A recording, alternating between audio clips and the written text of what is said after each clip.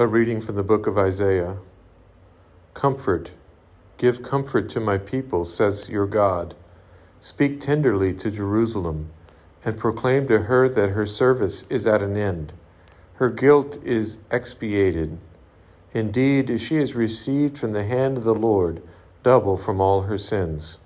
A voice cries out, in the desert, prepare the way of the Lord. Make straight in the wasteland a highway for our God. Every valley shall be filled in, every mountain and hill shall be made low. The rugged land shall be made a plain, the rough country a broad valley. Then the glory of the Lord shall be revealed, and all the people shall see it together, for the mouth of the Lord has spoken. The word of the Lord. Thanks be to God.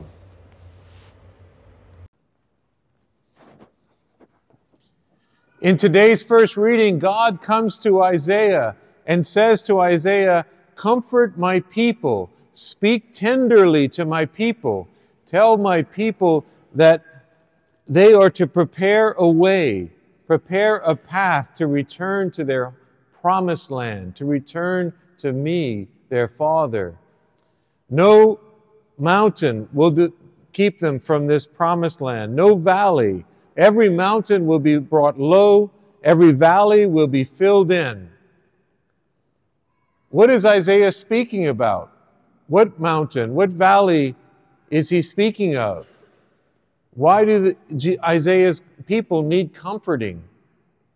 To understand that, you need to go back 1,000 years before Isaiah. 1,000 years before Isaiah, the Israelite people had been enslaved by the Egyptians in Egypt for over 400 years. Can you imagine being enslaved, your people being enslaved for 400 years?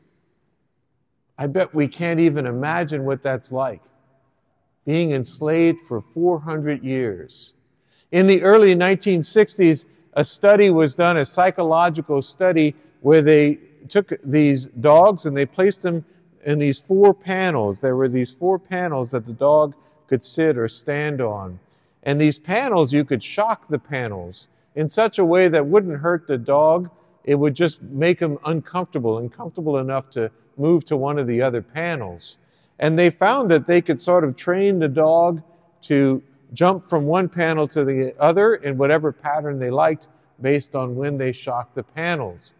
At one point, they shocked all 4 panels.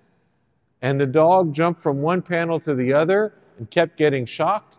And after just a moment or two, they lay down and moaned. They had given up.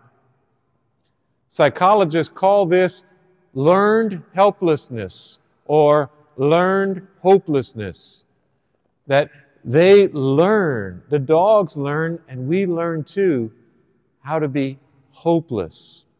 We learn that no matter where we go, what step we take, there's going to be pain. And it's no use even trying. I imagine those Israelites, 400 years of slavery in Egypt, experiencing that learned hopelessness. And so when the time finally came, when God told Moses to tell the people, your time has arrived, it's time to go and enter into your promised land, to leave slavery and enter into your promised land, the people were hesitant because they had learned hopelessness. They had given up hope. Moses had to sort of push them a bit, push them out of slavery. Moses had to tell them, turn away from your hopelessness and take that step of hope. Take the step of hope again. And when they did, they stepped into the Red Sea. And we know what happened after that. The Red Sea parted. God said there's not going to be any sea or any river or any mountain or any valley that's going to keep you from your promised land. The people in the desert got frightened in the night, and God sent a fiery column in the sky. The people got lost in the desert during the day, and God sent a holy cloud to lead them on their way. The people got hungry. God sent manna from the sky. They got thirsty, and God had water shoot from rock. Nothing was going to keep them from their promised land. Nothing would keep them from their promised land. All they had to do was forsake their learned hopelessness and take that step of hope. Well, now we fast forward 1,000 years. They were 1,000 years in that desert. In the end of that trip, there were 40 years journeying in the desert. They had one final test, and that was to get across the Jordan River and enter into the promised land. And once again, they were hesitant.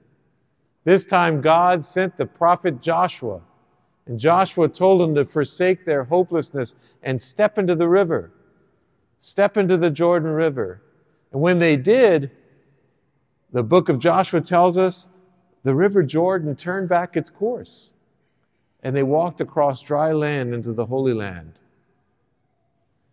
They were there for 1,000 years, in Israel for 1,000 years, and then calamity struck again. The Babylonians came in, invaded Israel, and took away the Israelites to Babylon. Once again, they were enslaved in a foreign land. Once again, they learned hopelessness. One of the most heartbreaking Psalms is Psalm 137. It says this, it says, "When they asked us for a song from our homeland, we hung up our harps on the willows by the rivers of Babylon."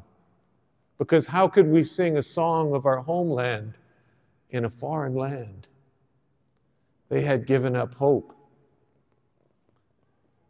And this time it was Isaiah. And we heard his words in the first reading today. Isaiah said, "Every valley will be full. Every mountain will be brought low. Nothing will keep you from your promised land." And they took that step of faith and hope again. They took that step of hope. The Persians came in and invaded Babylon. They let the Israelites free. The Israelites returned to their homeland. They made that journey back. They returned to their homeland and began to build the second temple in Jerusalem. But it was all because they'd forsaken that hopelessness and taken that step of hope. Another 500 years. Now we have John the Baptist. God tells John the Baptist to comfort his people. This time it was the Romans. They didn't leave their homeland, but they were occupied by the Romans. So once again, they started feeling hopeless again. And sad to say, it wasn't just the Romans, it was actually the leaders of their own faith. The leaders of their own faith, the Pharisees, had woven a web of rules about how to be holy, rules and stipulations that were so complicated that it was no way for them to get past these rules and to be close to God again. So the Romans and even the Pharisees had left them with this sense of learned hopelessness again. And God sent John the Baptist. And John the Baptist said, "Step into that river Jordan. Step back into hope." The Gospels say that John the Baptist said, "Repent and be baptized." When we hear that word repent, we think that we should just be sorry for our sins, but it actually means something much bigger than that. The word is metanoia. And metanoia means a complete transformation of the way that you think. John the Baptist is saying you have to think an entirely different way. You have to let go of all of that hopelessness and step into the river of hope. Step into the Jordan River of hope. And they did, and Jesus came. Fast forward again, 2,000 years. And you and I, we have our days. We have our days when we experience learned hopelessness. We have our days, every single one of us has our days when we feel like no matter where we step, there's going to be pain. No matter which way we go, we're going to have pain. We learn hopelessness. And so God sends the strangest prophet of all, the prophet Thibodeau. And the prophet Thibodeau is told by God, comfort my people. Speak tenderly to my people. And tell them that there is no river, no mountain, no valley that will keep you from your promised land. We all have our mountains of problems, our rivers of pain, our valley of desolation. And God says, I'm going to wipe them all away. And you're going to enter into the promised land again. But you have to forsake your hopelessness. And you have to take that step of hope. Step into the river of hope. God will do the rest.